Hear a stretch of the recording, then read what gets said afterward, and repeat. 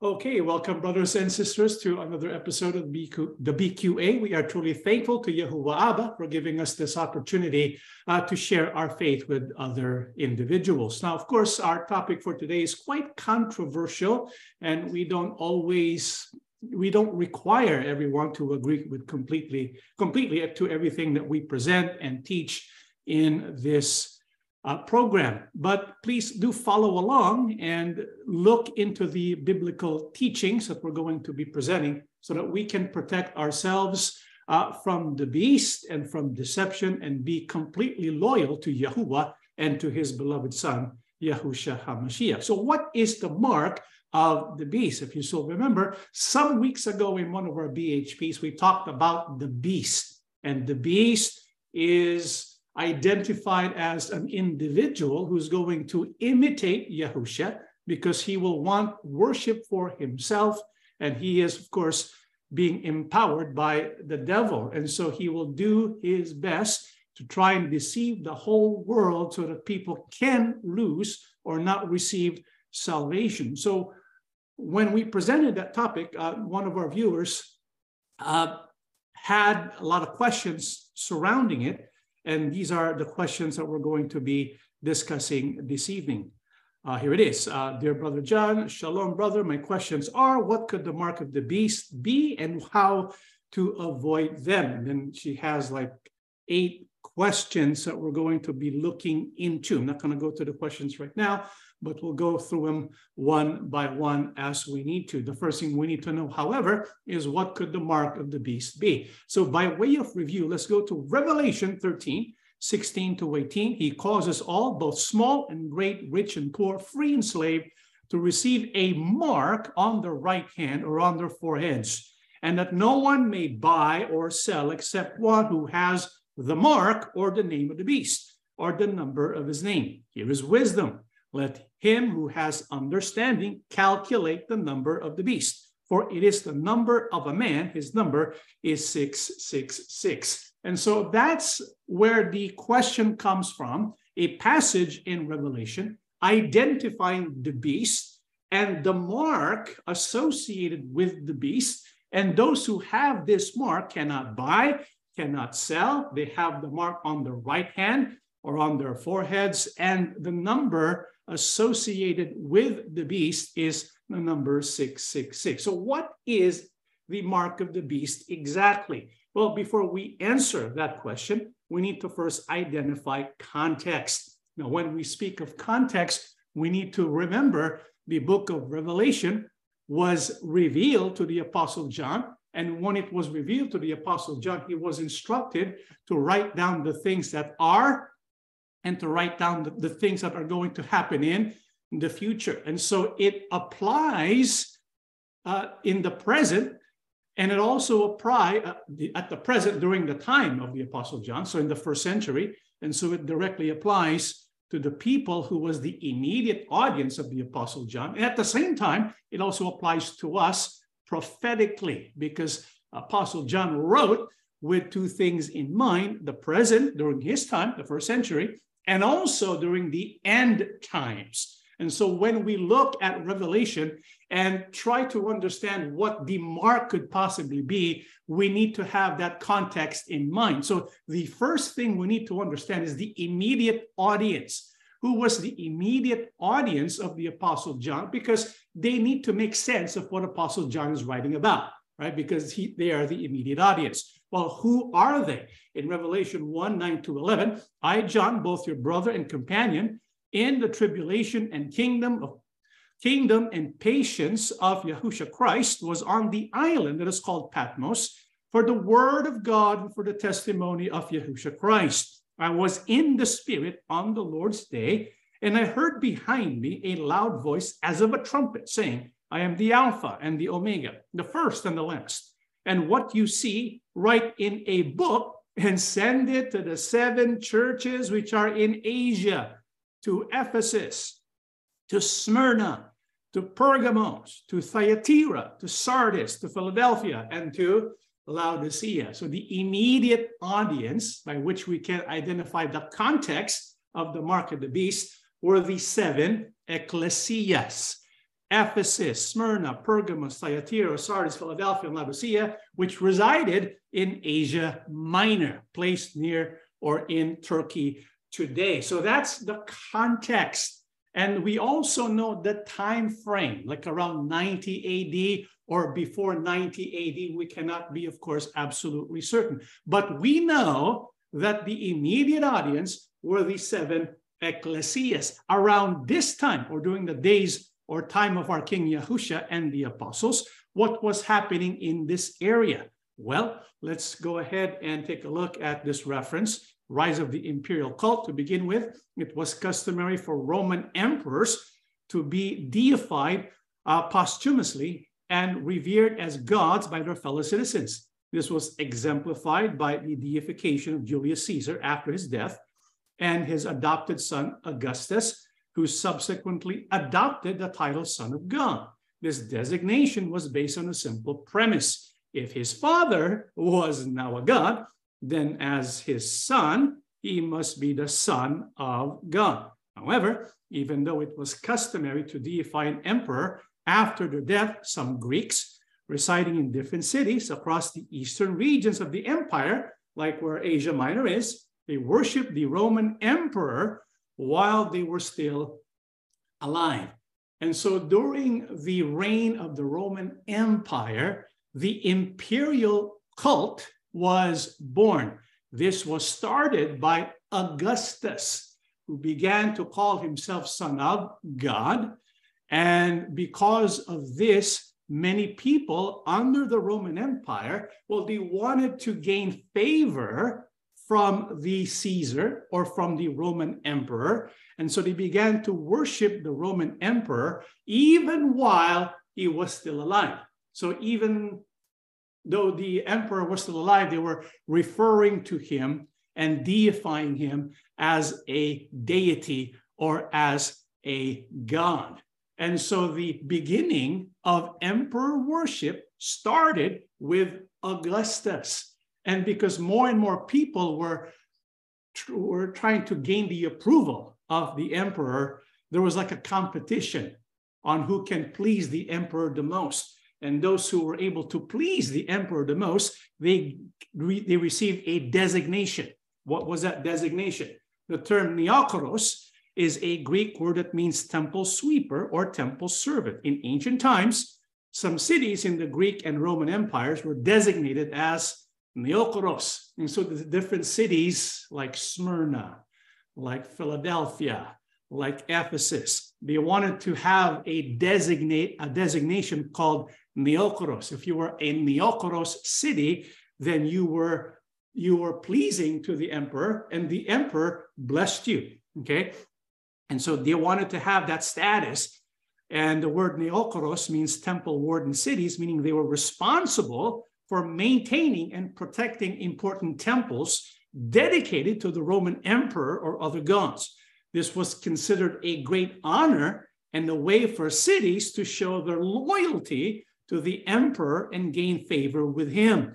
Neokoros cities were also entitled to certain privileges and exemptions, such as tax breaks and immunity from some forms of punishment. Overall, the concept of Neokoros represented an important aspect of the relationship between the Roman Empire and its subject cities, as well as the significance of religion in the ancient world. And so what Augustus started, which was claiming himself to be the Son of God, caught fire. Many people who wanted to win the favor of the Roman emperor, they begin to worship him, they begin to deify him, they did their best to please him. And so you have different local congregations or different municipalities or cities, and they wanted to please the Roman emperor so that they can gain what is the Neokoros status. And there was a study conducted by Erin Iosa called the Imperial Cult in Ephesus. The founding of the Roman imperial cult is a fascinating story of greed, flattery, and outright lies. First begun under the Emperor Augustus, the imperial cult was used to show allegiance with Rome, but gradually became the cause for steep competition amongst the eastern provinces. before becoming a competition for distinction, the imperial cult manifested itself on Greek coins with the term Neokoros. Originally, the term was applied to the priests of the imperial cult, but eventually the term became known as a title for favored Eastern cities, as well as bragging rights amongst the Greeks. The imperial cult temples appear to show reverence for Rome and the emperor, but what they really show is the competition between Greek entities for the title Neokoros. By putting the term Neokoros on coinage, Ephesus, for example, was able to promote their city as being favored by Rome, while also holding on to their Greek heritage. And so what we find is certain cities in the eastern part of Rome, well, they were competing for the affection of the emperor. And so there was a competition among different cities on who can please the emperor the most for the attainment of privileges. And according to Tacitus in his book Annals, with a long history of ties to Rome, including an ancient alliance and a temple to Roma, built in about 195 BC, Smyrna was an obvious choice for an imperial temple in Asia. Along with the other cities of Asia province, Smyrna competed for the honor of building a temple to Tiberius in 26 AD, winning the honor and becoming the temple warden of the imperial cult. And so as part of the competition, not only did they seek to worship the emperor, they also wanted to build a temple for the emperor. And one of the first to do that was Smyrna.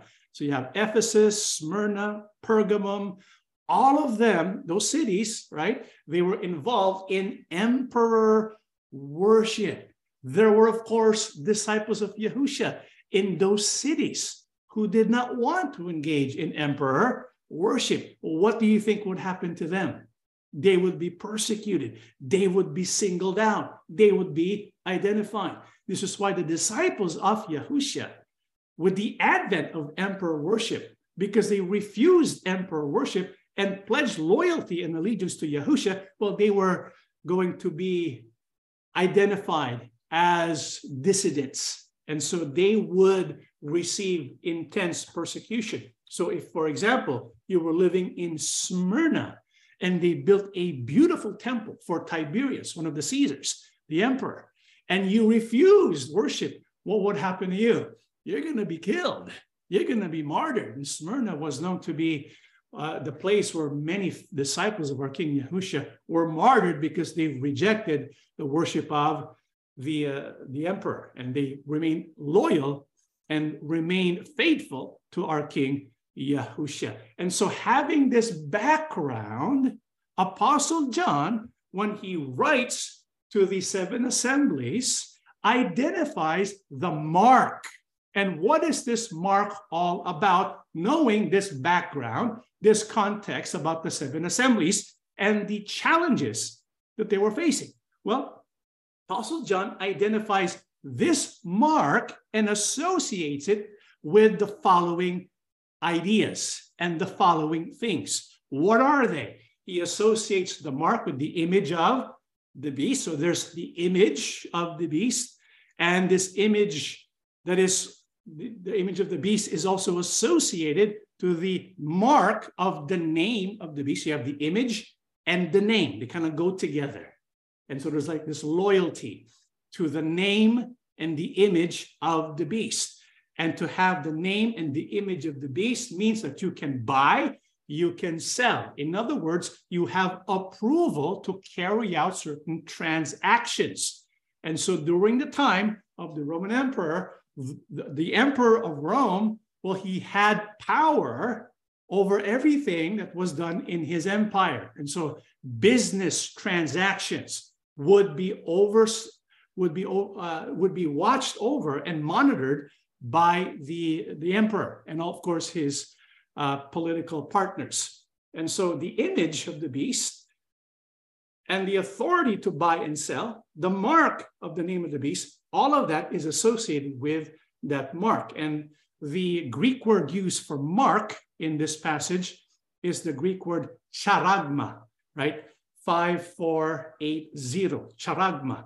The term mark has no special biblical usage apart from its association with the beast, because when you look at charagma in the Blue Letter Bible, the only time it's used is when it's referring to the beast. And so it's like Apostle John invented that word, and it was only used for the beast, except for one instance in the book of Acts 17, which is referring to idolatry, the image of idolatry. And so the word charagma is a Greek term that was commonly used for imprints on documents or coins. Charagma is well attested to have been an imperial seal of the Roman Empire used on official documents during the 1st and 2nd centuries. For you to be able to carry out business transactions or legal transactions, you need a stamp of approval, right? That stamp of approval is called a charagma, and it bears the name and image of the emperor. This is why it's even found in coins. The coins are everywhere in the Roman world, and the coins includes the image and the name of the emperor. And according to a scholar, a Bible scholar by the name of Craig Keener, in his book, the application book for the NIV, in the specific application for Revelation, he says the emperor's image was everywhere, especially on coins. Modern folks are used to this. In my country, images of former national leaders are on our money, but Rome was slightly different.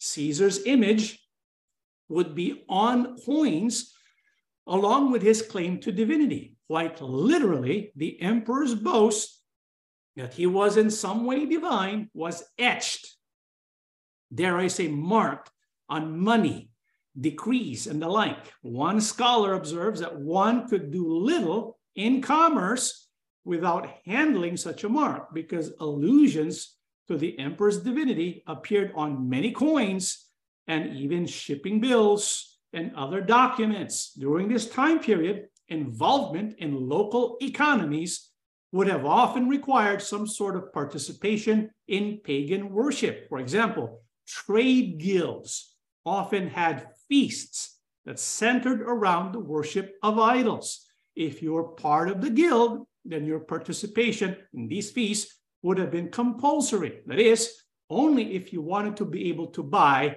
and sell. And so what was set up in the different cities, including Smyrna and Ephesus and Pergamum and other cities throughout the Roman world, were these trade guilds. And in the trade guilds, for you to be part of it, you would have to accept emperor worship, idol worship, and the certain rules concerning feasts that you had to observe. And if you observed in it and you participated in it, it means you had to denounce Christ. You had to reject Yahusha and pledge exclusive loyalty and allegiance to the Roman emperor. And so if you were to do that, then you would be given the privilege to be a part of the guild. And that would mean you could buy, you could sell, you had certain privileges because you were part of the guild. And so this was a big deal to the seven assemblies, because to be able to carry out their businesses, to be able to make a living, they had to reject Yahusha.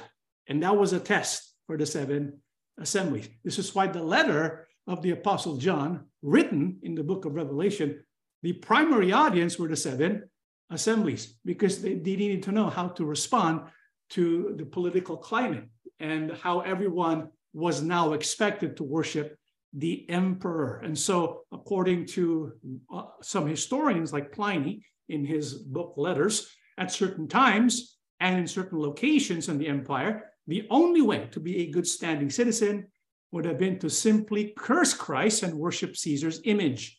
This would have been a particular problem for Christians in Asia Minor. They would often find it impossible to make a living and worship Yahusha exclusively. And so we now have an understanding of what the mark means, right? The mark basically means, and it was understood by the seven assemblies of the first century, to represent exclusive allegiance and loyalty to the Roman emperor. To receive the mark meant to gain his approval, okay? So Apostle John was warning about rejecting Yahusha, because for you to gain approval of the Roman emperor, for you to have exclusive allegiance and loyalty to the Roman emperor, you had to reject Yahusha, because otherwise it would not be exclusive. The Roman emperor did not want your allegiance to him and to Yahusha. No, he wanted it for himself only. Exclusive loyalty and allegiance to the Roman emperor. And so when you were able to show and demonstrate exclusive allegiance and loyalty to the Roman emperor, then you have the approval. The approval from the Roman emperor that represents what? The mark. And so Apostle John, in his writing to the seven assemblies, do not gain the approval of the Roman emperor, because that would mean you rejected Yahusha and you have accepted the Roman emperor as your new king. And so this was the message of the seven of Apostle John to the seven assemblies. Well, why then why is it a mark on the forehead or hand? Is it literal or symbolical? And so when we go back to the seven assemblies in the first century, I don't believe there is any documentation that the people of Rome received any kind of physical mark on their right hand or on forehead. It was a symbolical mark. Okay, so in the first century, when the Apostle John wrote about the mark in application to the Roman emperor's approval, when one is pledging allegiance to him, it was a symbolical mark, not a literal mark. Then if it is a symbolical mark and not a literal mark, then why does it say it is a mark on the forehead or on the hand, right? Because if it says forehead, hand, it kind of suggests a physical, literal mark, right? And so what does that mean?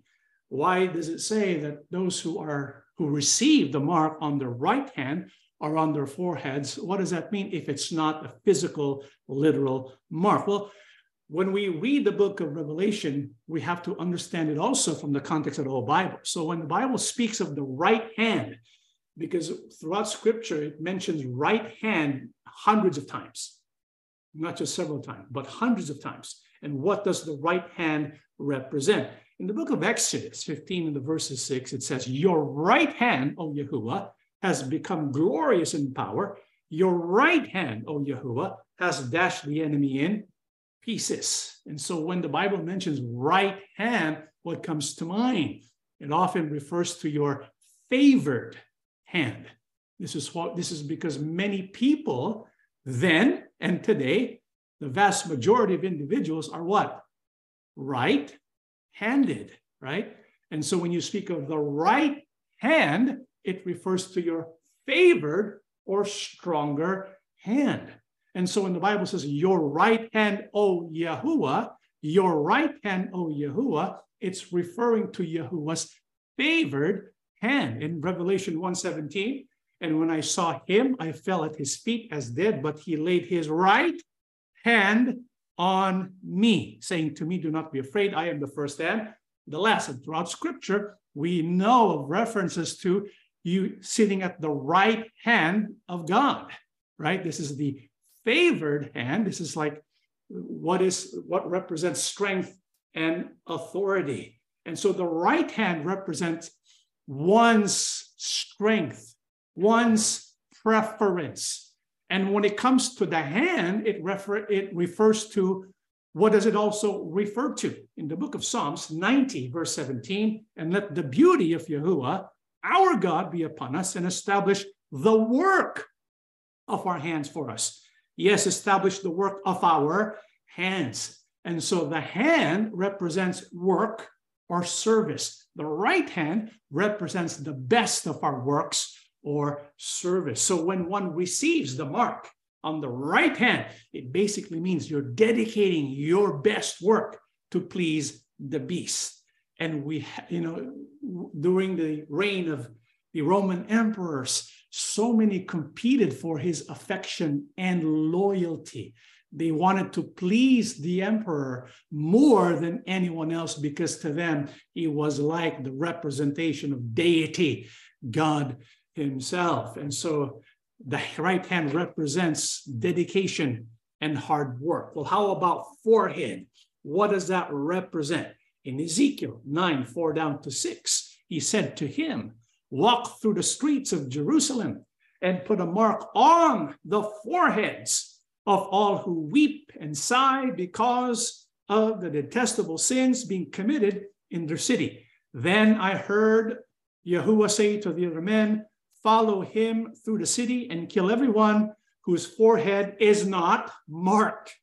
Show no mercy, have no pity, kill them all, old and young, girls and women, and little children. But do not touch anyone with the mark.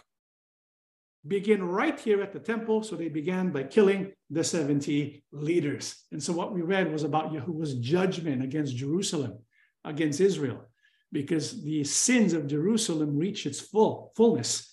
And so judgment was going to be carried out. And so before judgment was to be carried out, there were some remnants who did not deserve to be punished. And so what was given to them? A mark.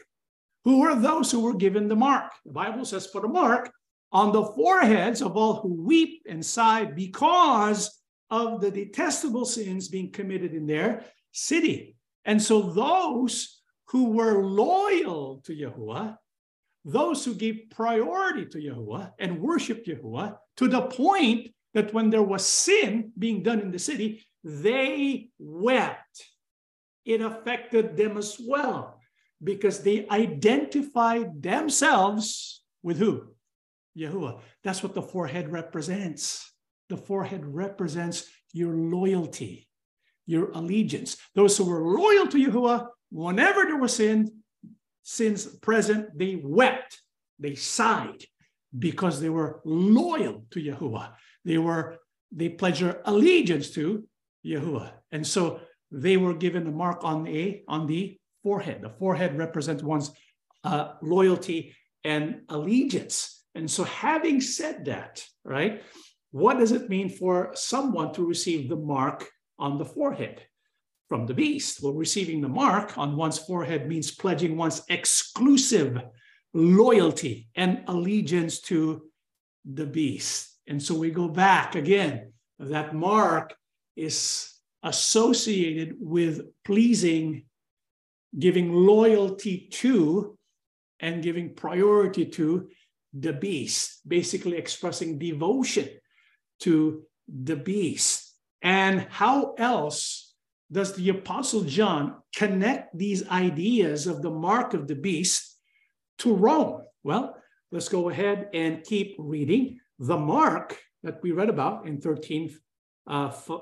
to 18 mentions a mark, and then it says, or the name of the beast. So the mark is also the name of the beast. And this name of the beast is also an image, and the name has a number, and the number of this name is the number 666. Now, when Apostle John wrote this, those who were alive in the first century understood what he meant, because what was prevalent during that time was what was called gematria, which we discussed before, where individual letters represented a number. This was very common during that time. And so when he spoke about a man with a number, the number of his name, they knew what Apostle John meant. And so they were going to compute or to calculate the number of this man.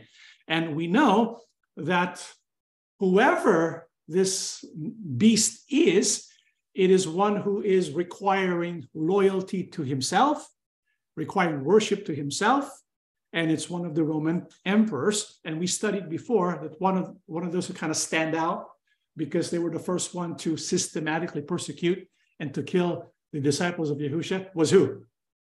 Nero, right? He was like the most diabolical of Rome's 12 Caesars. He practiced Machiavellian rules. He burned Rome to the ground. And then he used as scapegoat the disciples of who? Yahushua. I mean, they were already in bad standing because they did not want to worship the emperor. And so everyone had animosity and hostility against the followers of Yahushua, the disciples.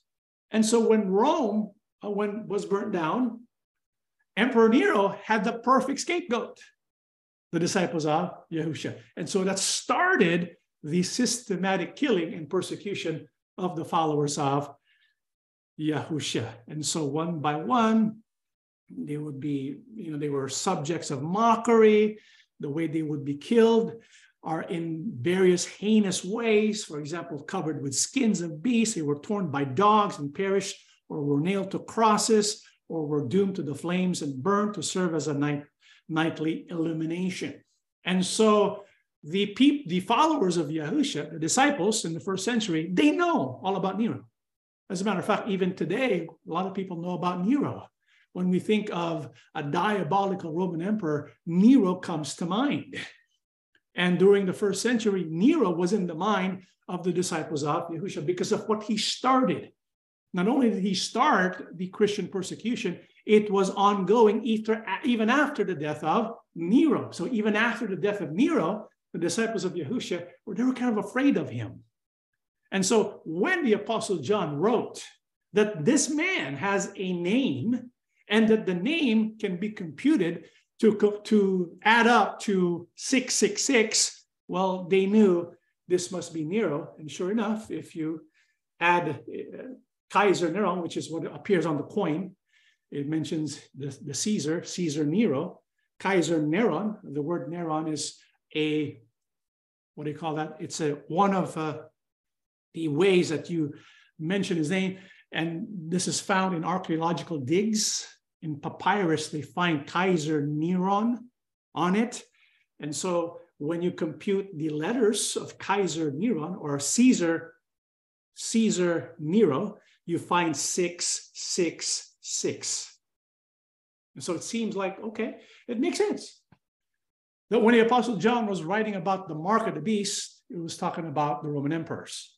Do not receive the mark. Do not engage in emperor worship, even if it means having a great advantage by doing so. Reject it, because if you were to engage in emperor worship, you were rejecting Yahushua as our king. So Neron, Kaiser Neron, 666, it makes sense because it connects all the dots. But there's a problem. There's an issue here. Remember last time we talked about the Greek manuscripts, how the New Testament that we have today in English come from ancient Greek manuscripts, and that there are different Greek manuscripts? Well, it turns out there are Greek manuscripts that doesn't say 666 as a number. Yeah. For example, this Greek manuscript here, it says 616. And so when you compute the number, it doesn't come out 666, it comes out 616. So which is it, 666 or 616? And so this is like a very controversial topic. In fact, if you go to your Bible and when you read Revelation 13 and it says 666, look at the footnote. The footnote says in some manuscripts, it is not 666, but 616. So which is it, 666, 616? Well, according to this study, the number of the beast in Revelation 13 in light of papyri, graffiti, and inscriptions, the alternative reading, 616, has only limited attestation in ancient manuscripts, but here's the important part, it does appear in Codex Ephraemi, which dates from the 5th century and is generally ranked along with Alexandrius as one of the best textual witnesses. And so 616, although it doesn't have as many Greek manuscripts that back it up, it does have some very, very important ones. Ones that are ranked right up there with the Alexandrinus ones, because it is very close to the 1st century. For example, this one, the Codex Ephraemi, it dates to the 5th century. So it's pretty close relative to the other Greek texts. And so one could make the argument that it could be 616. So if it's 616 instead of 666, well, do we still have a case suggesting the Roman emperors to be the main subject matter of the Apostle John warning the 7 assemblies about? Well, it turns out, remember when we computed Kaiser Neron, it turns out there are 2 ways that the name of Nero is portrayed in ancient history. Kaiser Neron is an alternative reading. In fact, it is a rare reading. It's only found in some papyri. Most of what you find in the evidence, most of what you find in the archaeological digs is not Caesar Neron, but Caesar Nero, right? And so when we get the number, when we calculate the number for Caesar Nero, it comes up to 616, which is astonishing, which is really phenomenal, because whichever way you go, 666 or 616, it identifies the Roman emperor, specifically Nero, who started it all, right? The persecution of the followers or disciples of our King Yahusha. So when we look at the mark of the beast, you cannot just say mark of the beast in isolation. You have to look at the whole context, right? Because the mark of the beast is associated with the image of the beast, the name of the beast, the number of that name, and also the ability to buy and sell. It also, and you have to also consider the right hand and the forehead. So taking this collectively, taking the entire context, it points to the Roman emperors, specifically Nero, who was the main subject matter of the Apostle John when he wrote to the 7 assemblies. Because the members of the assembly of Yahusha in the 1st century were not given marks, or the people during that time were not given physical marks on their right hands or on their foreheads, it would suggest that the mark of the beast is not a physical mark, but a symbolical mark, like the thumb mark symbol that means one being one with the beast, something like that. And so it represents like allegiance, loyalty, right? So when you gain the approval of the leader, when you gain the approval of the beast, then that is like what the mark is all about. So it can be symbolical. However, is it possible, following question, is the mark of the beast literal, like an implant chip? Have you heard that before? When they plant a microchip on your forehead, or an electronic tattoo, right? Or could it be a branding, just like what happened to the Holocaust victims? I would say this, it's possible. Because when the Apostle John wrote and warned the 7 assemblies about the mark of the beast, that was for the immediate fulfillment, right? That was for the immediate warning. But it also contains a prophetic warning, because what we know about the beast is that his final coming, the final beast, is not until afterwards. It's not until in the future, toward the end times. Why do we know this? In 1 John 2, verse 18, Apostle John says, "Little children, it is the last hour, and as you have heard, the Antichrist is coming. Even now, many Antichrists have come, by which we know that it is the last hour." So Apostle John, when he wrote his letters, he wrote about the Antichrist. The Antichrist is also the beast. In the book of Revelation, he doesn't mention Antichrist at all. He mentions it in his other letters. In his letters that we find in the Holy Bible, that is under the heading 1 John, 2 John, 3 John, he identifies the Antichrist. And then he mentions that you've heard that the Antichrist is coming. So he hasn't arrived yet, right? And Apostle John is referring to the Antichrist. What does that mean? The word "the." This is the final iteration of the Antichrist. The Antichrist of the end times, right? I mean, like at the last second of the last hour, at the final ages, the end of the age. That's when the Antichrist is going to come. And so Apostle John knows there's going to be this Antichrist in the future. But at the same time, when he was writing the book of Revelation and writing his letters to 1 John, he also knows there were already Antichrists. And he identified one already, right? The Roman Empire, Roman emperors, particularly Nero. But he also says there are many Antichrists. And so there are many Antichrists because he was referring, no doubt, not only to Nero, but to Domitian, Diocletian, and the other emperors that followed Nero, all the way to Constantine. And so Apostle John knows this. This is why he knows there is the Antichrist, and there are those who are Antichrist during the first century. And the Apostle John, when he wrote to the 7 assemblies, he was warning them about the present condition, because there was already an Antichrist during that time. And so he was warning them, do not accept the worship of these Roman emperors. Do not worship them. Do not gain their approval, because that would mean rejecting who? Yahusha, okay? That was the immediate application of Revelation.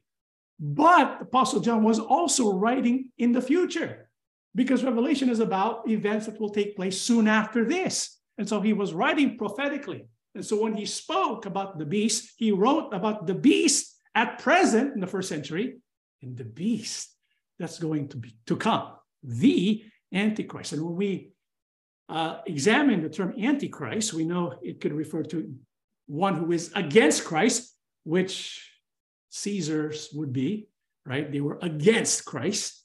They were against Yahushua. They were against the Messiah. And so that's an Antichrist. But Antichrist can also mean a replacement of Christ. I want you to keep that in mind.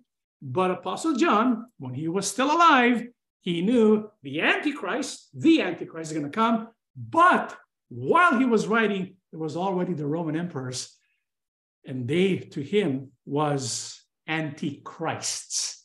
Many antichrists. So like a fractal pattern, the Antichrist figure will have several repetitions culminating in the final appearance, where the Antichrist is going to have all these powers, and it's going to intensify as it culminates to the appearing of the Antichrist. And so knowing this, it means that there's going to be a future Antichrist, and there's going to be a future mark, right? And there's going to be a future image of the beast, a future meaning of right hand and forehead, a future meaning of buying and selling, a future meaning of the number of his name, and the number is 666. So this is going to be fulfilled in full. It's going to be fulfilled with even more gravity, with even more intensity during the end times, during our time today. So if it was fulfilled during the first century with the Roman emperors, and we know that was intense, all the more this is going to be intense. And when we look at the mark again, which was charagma, that mark, it turns out, is like a stamp, an imprinted mark, a thing carved. And so it's like a graven, a scratch or etching. So it's possible that it's a physical mark in the future. It's possible that this Antichrist that is to come, this beast who is going to come in the future, is going to be so diabolical. And because of the advent of new technology, it's possible something can be etched, maybe in the forehead, maybe in the right hand of individuals, to be able to control them. Because nowadays we know of electronic implants, we know of the technology that exists, we know about artificial intelligence and how that can be incorporated soon in microchips that can be planted in you. So that's a possibility. Technology advancing, and it has advanced in such a way where we can expect something can be etched on your skin that will allow the beast to monitor you and to control what you can and cannot do. That is beyond the ability of the Roman emperor during the days of the first century. And so that's a possibility. And it's not unusual to think of a mark being a physical or literal mark, because the marking has been common throughout society as a means of tribal identification. So during the reign of the beast, he wants to identify those who belong to him. He could give them a mark, right? It could be a sign of punishment or a sign of ownership.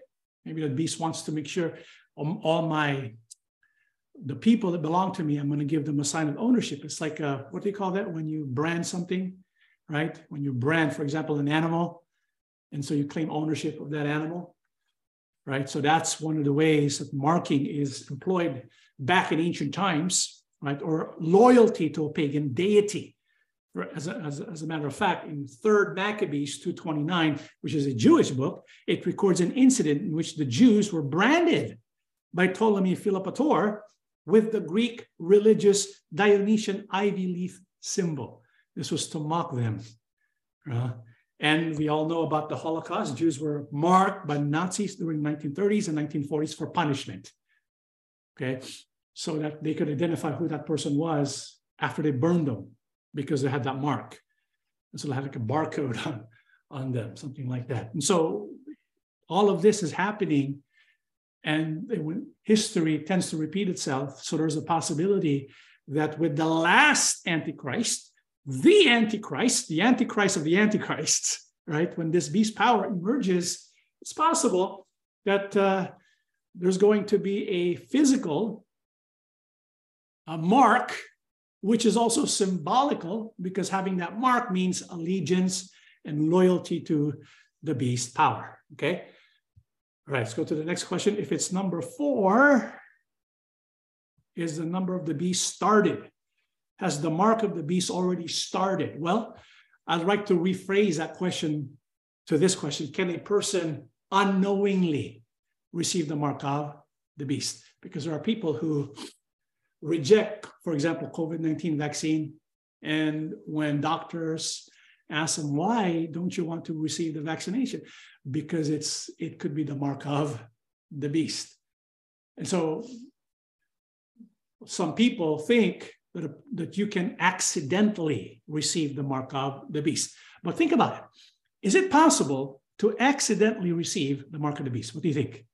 Is it possible to accidentally receive it? Before you answer that question, I want you to read this passage. Okay, to receive the mark of the beast requires that you worship the image of the beast.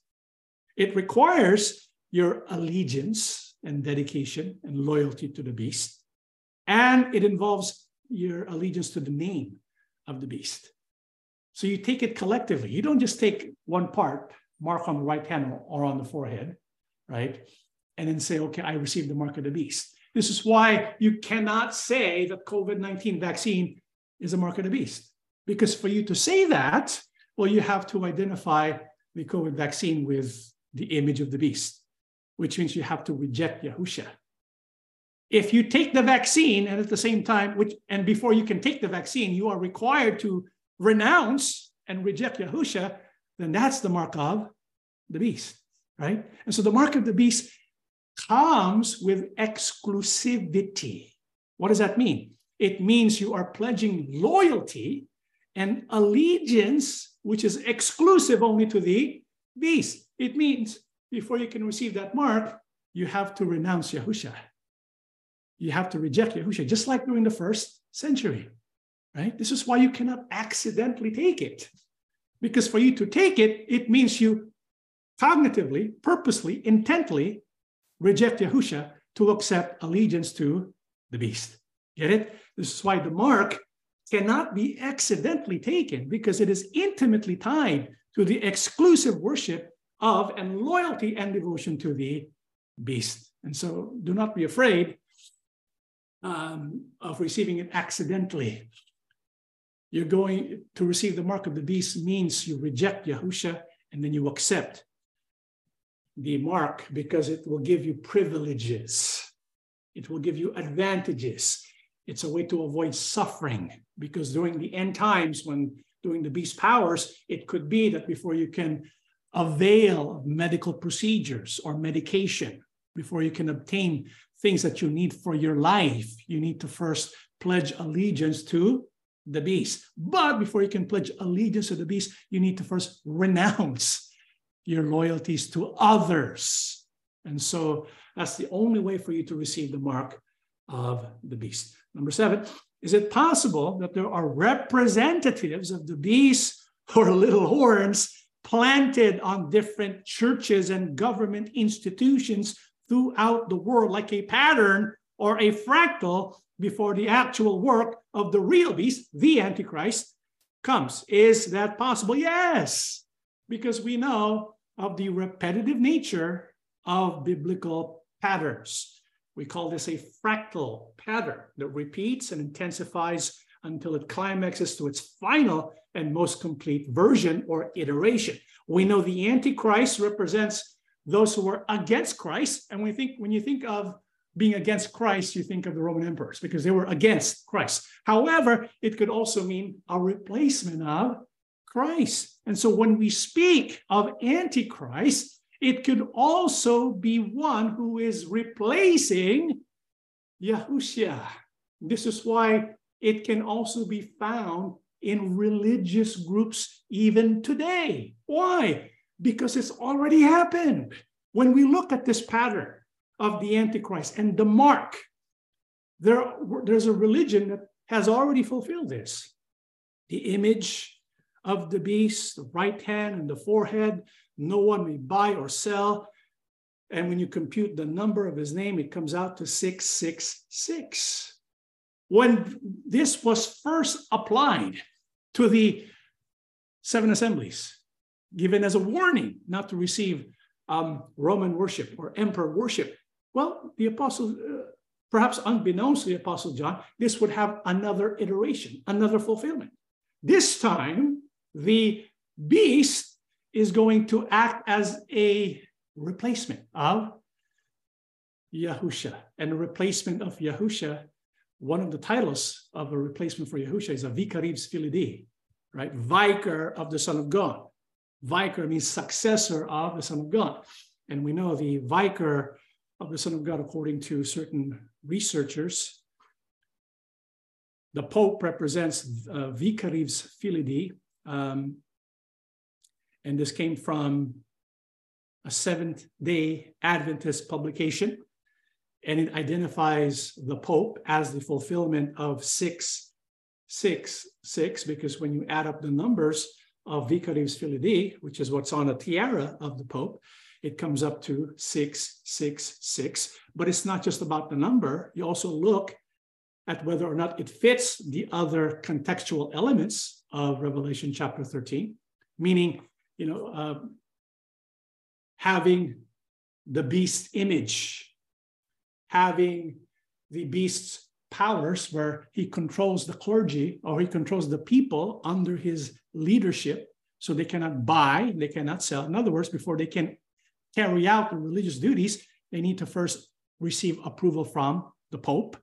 So he has control of the members under his leadership. And so you have the right hand and the forehead. They pledge loyalty to the Pope. And so when you have all those things together, it does fit the pattern, right? And so when the Bible speaks of the pattern, Revelation 13, fractal pattern, Revelation 13, and it speaks of the beast, when we think of the beast and we think of in a context of religion, what does our King Yahushua warn us about? Revelation 2, 6 and 15, but this you have, that you hate the deeds of the Nicolaitans, which I also hate. Thus you also have those who hold the doctrine of the Nicolaitans, which thing I hate. Those are pretty powerful words from our King Yahushua. I mean, how often do you hear our King Yahushua say hate? But here twice, Yahushua says he hates the deeds of the Nicolaitans, and he hates the doctrines of the Nicolaitans. And so who are the Nicolaitans? Well, we don't really know. However, we get a clue because of the word Nicolaitan itself. It comes from two words, Nikao, and latens. Nikao means clergy. Latens means the laity or the common people.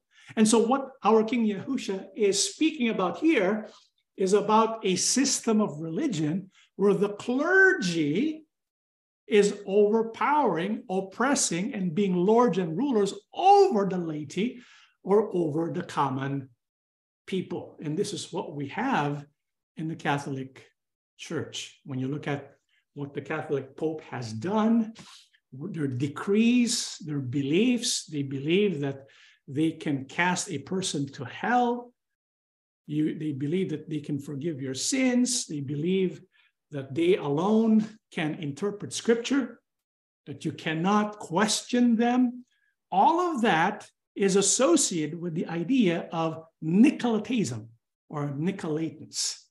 And so this idea of the Nicolaitans and the beast in the form of religion, the beast-powered religion, is the religion that adopts the philosophy of the Nicolaitans, where you have oppressive powers of the Catholic, just like the Catholic Church, where you have oppressive powers from the ones who are at the top of the hierarchy. Remember what Yahushua said? You have to be different from the world. Those who are leaders among you, they have to be servants, not lords, not rulers. And so having said that, the pattern of Revelation 13 about the mark can really express the following ideas, which we would like to give as a warning. If you belong to any religion that has these characteristics, it's best that you leave it, okay? Because it's following the pattern of not only the Nicolaitans, but also the mark of the beast and the beast pattern, okay? What are they?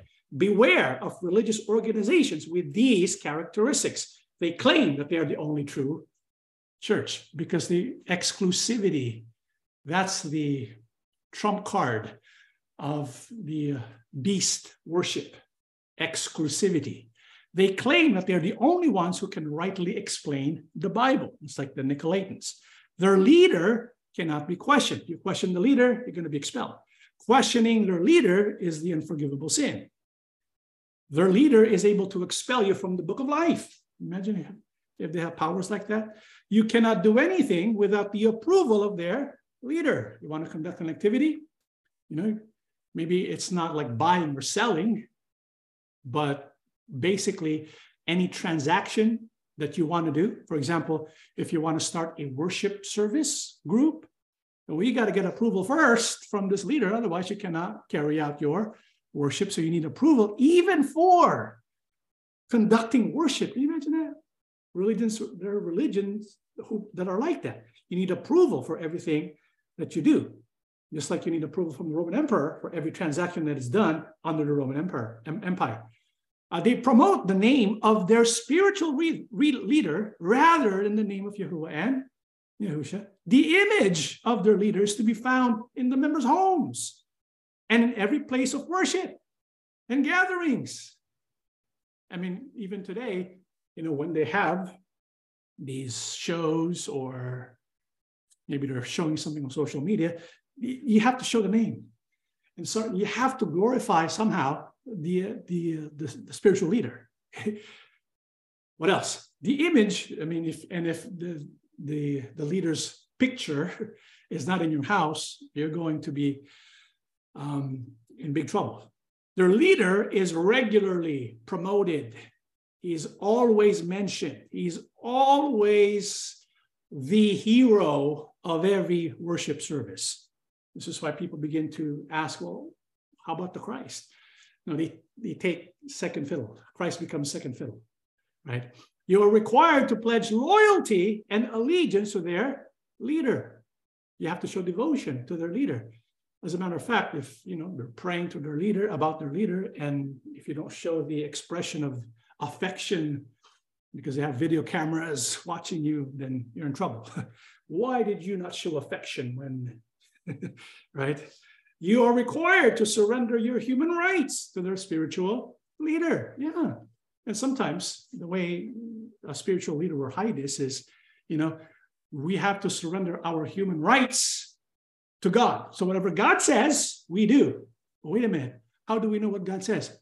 Whatever the leader says is what God says, right? And so you're basically saying, okay, you are surrendering human rights to the spiritual leader because only the spiritual leader is able to correctly explain what the will of God is. And so if you belong to a religious organization that has these characteristics, you better get out, because that's not the religion that belongs to our King Yahushua. That is the pattern that is followed by the beast pattern. That is the beast pattern found in the book of Revelation chapter 13, okay? Or could it be that the beast is doing the same thing as Abba and the Holy Spirit do?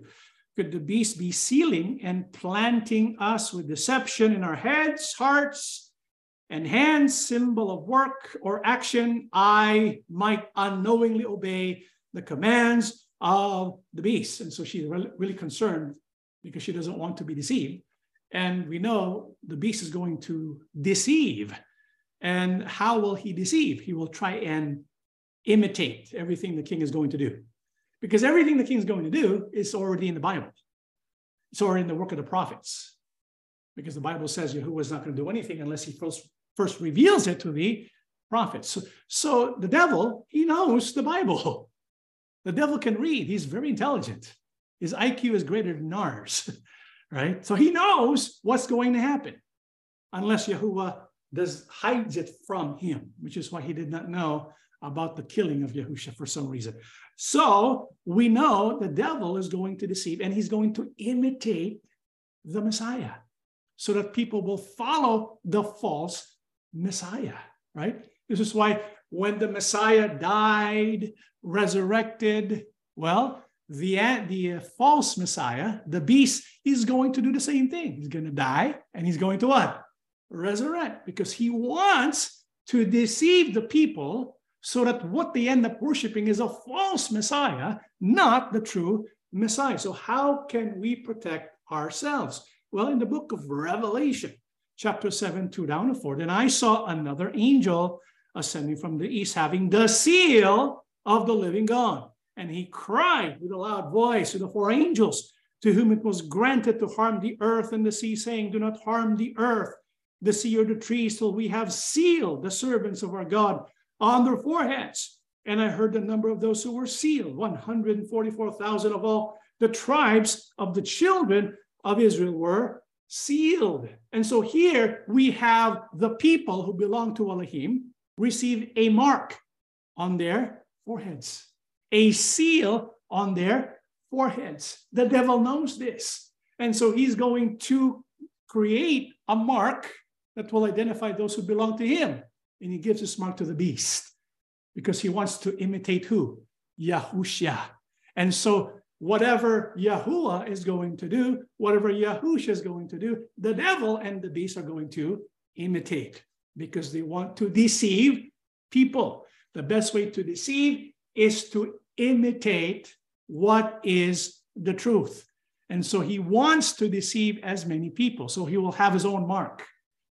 He will have his own sign. He will have his own kind of seal. But what does it mean to have the seal of the living God? How can we protect ourselves so that we don't end up being deceived? That's a good question.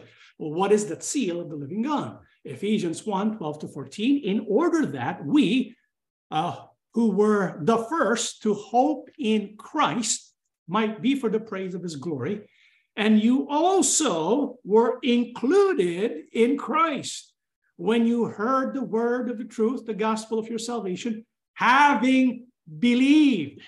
You were marked in him with a seal, the promised Holy Spirit, who is a deposit guaranteeing our inheritance until the redemption of those who were God's possession, to the praise of his glory. So what does it mean to receive the seal? What is the seal? Well, the seal is Yahuwah's own stamp of ownership. The seal means we belong to him. This is why those who have the seal on their foreheads, it means these people don't harm.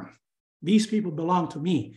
Just like what we read in Ezekiel, when Yahushua was going to destroy Jerusalem, those who had the mark, those who were given the seal, well, they were not harmed. And this is the same way, the same thing. There are people who belong to God. Well, who are those who belong to God? They have the seal of the living God. Well, what is the seal of the living God? How can you receive the seal of the living God? The Bible says, when you place your hope and faith or believe in who?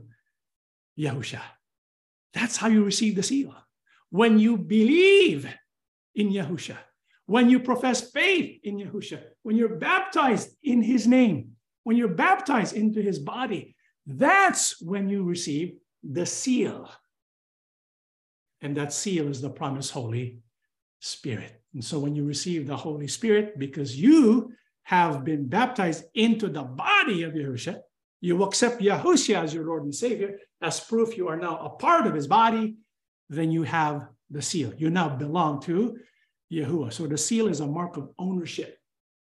And so the devil also has a mark of ownership. Those who are given the mark of the beast. Yes, you get privileges, right?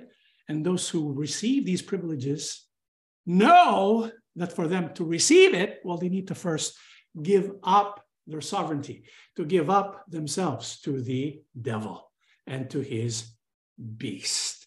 And so how can we protect ourselves from this deception? In the book of 2 Corinthians 11:3-4, but I am afraid that just as Eve was deceived by the serpent's cunning, your minds may somehow be led astray from your sincere and pure devotion to Christ.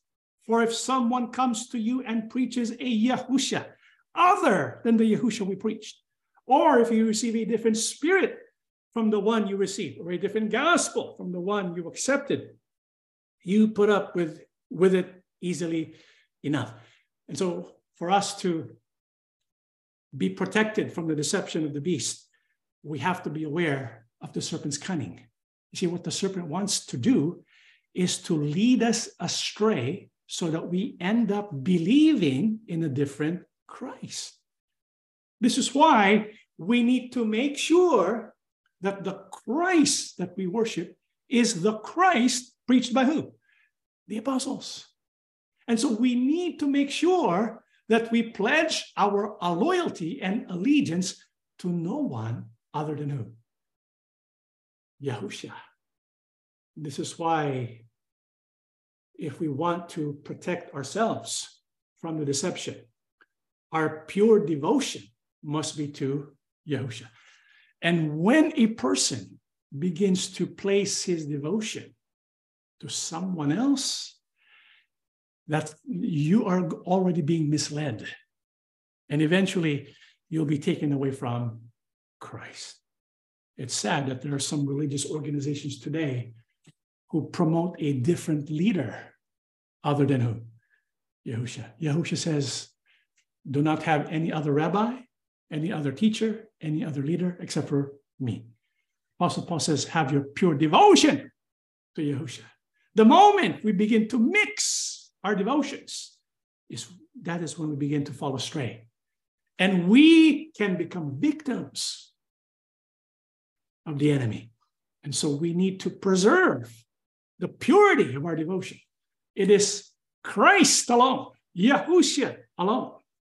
He must be the subject of our devotion. He is our only leader.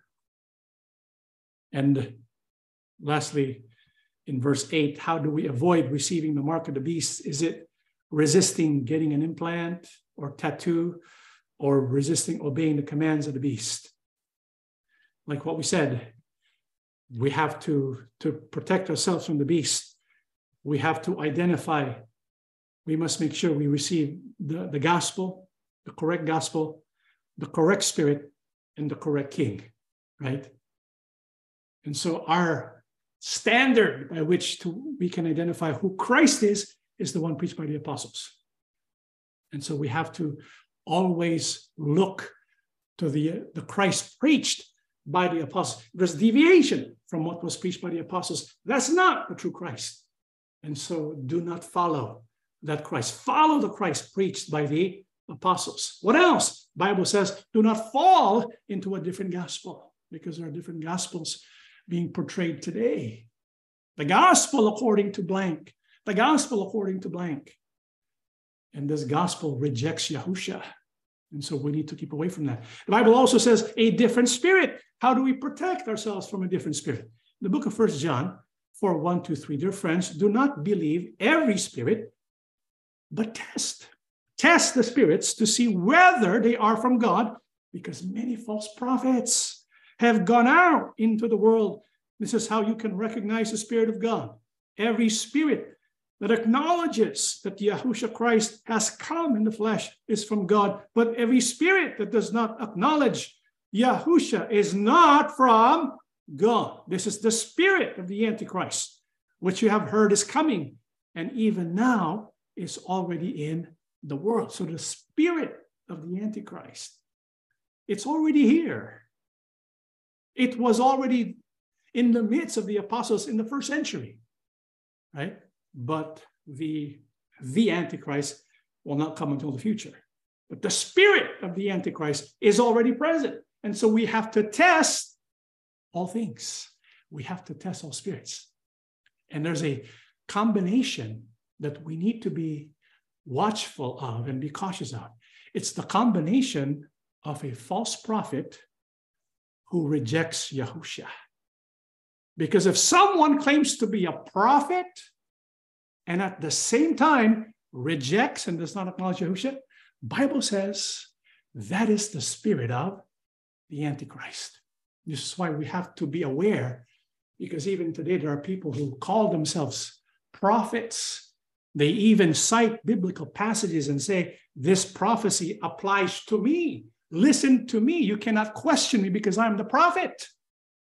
And then they reject Yahusha. Oh boy, that's a deadly combination.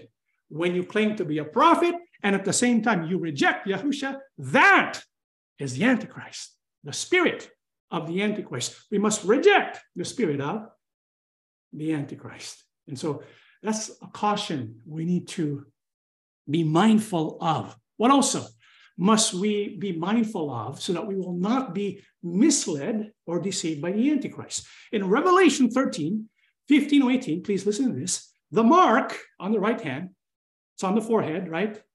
The mark on the forehead is associated with the name of the beast, the number of his name. And so the Bible mentions that the mark is connected to a name, the name of the beast. In contrast with this, those who do not belong to the beast, but belongs to our King Yahusha, well, they have a different name on their foreheads.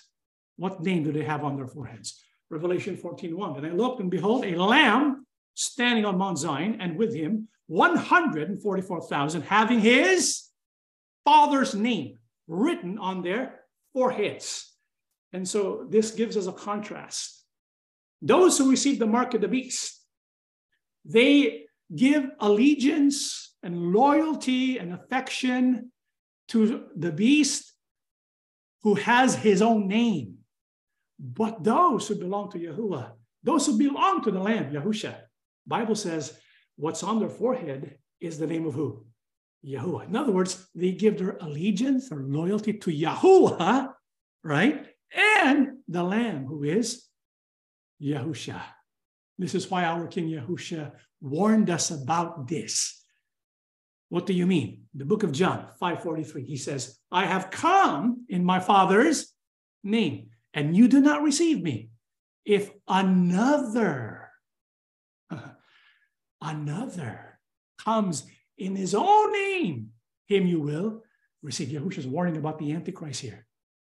He says the Antichrist will come in his own name. And so now we have a standard by which we can determine whether or not this particular person is the one we ought to be following. If he comes in his own name, don't follow him. Unfortunately, according to Yahushua, many will follow the one who comes in his own name. Then Yahushua says, but the one who comes in my Father's name, him is the one you should receive. Well, who is the one who came in the Father's name? The book of John 17, the last passage of our studies today, 11 and 12. And I know, and now I'm coming to you. I am no longer in the world, but they are in the world, Holy Father. Keep them safe by the power of your name, the name you gave me, so that they may be one, just as you and I are one. While I was with them, I kept them safe by the power of your name, the name you gave me. I protected them, and not one of them was lost, except the man who was bound to be lost, so that the scripture might come true. And so, what's the best way to protect ourselves from the deception of the beast? Knowing the name of the Father. Because when we know the name of the Father, we know the name of the Son. We know the name of the true Mashiach, because the true Mashiach comes in whose name? The Father, Yahuwah.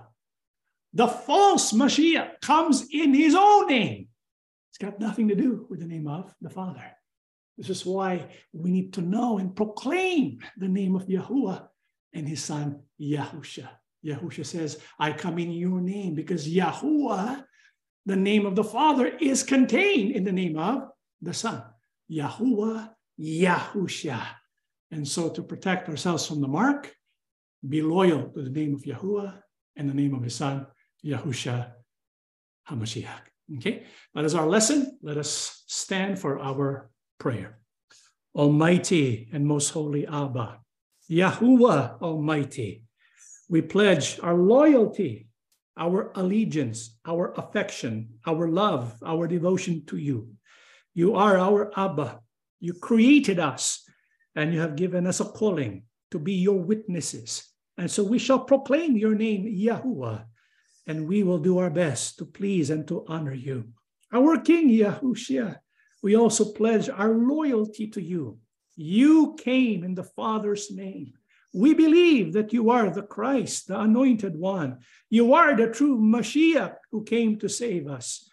Please help us to do our best, that we will remain loyal to you, no matter what happens, even in the midst of persecution and threats of killing. Help us to stand our ground, to be loyal to you, because we know if we are to die because of you, indeed we are most blessed, because those who die in your name will receive the promised everlasting life. Please help us to be courageous. Help us to take our stand against the enemy. Help us to do our best to profess our faith in you. Father, thank you so much for blessing our study today. Help us to proclaim always your truth, and help us to live a righteous and holy way of life. We ask everything, loving Father, in the name of our Lord and Savior, Yahusha HaMashiach. Amen.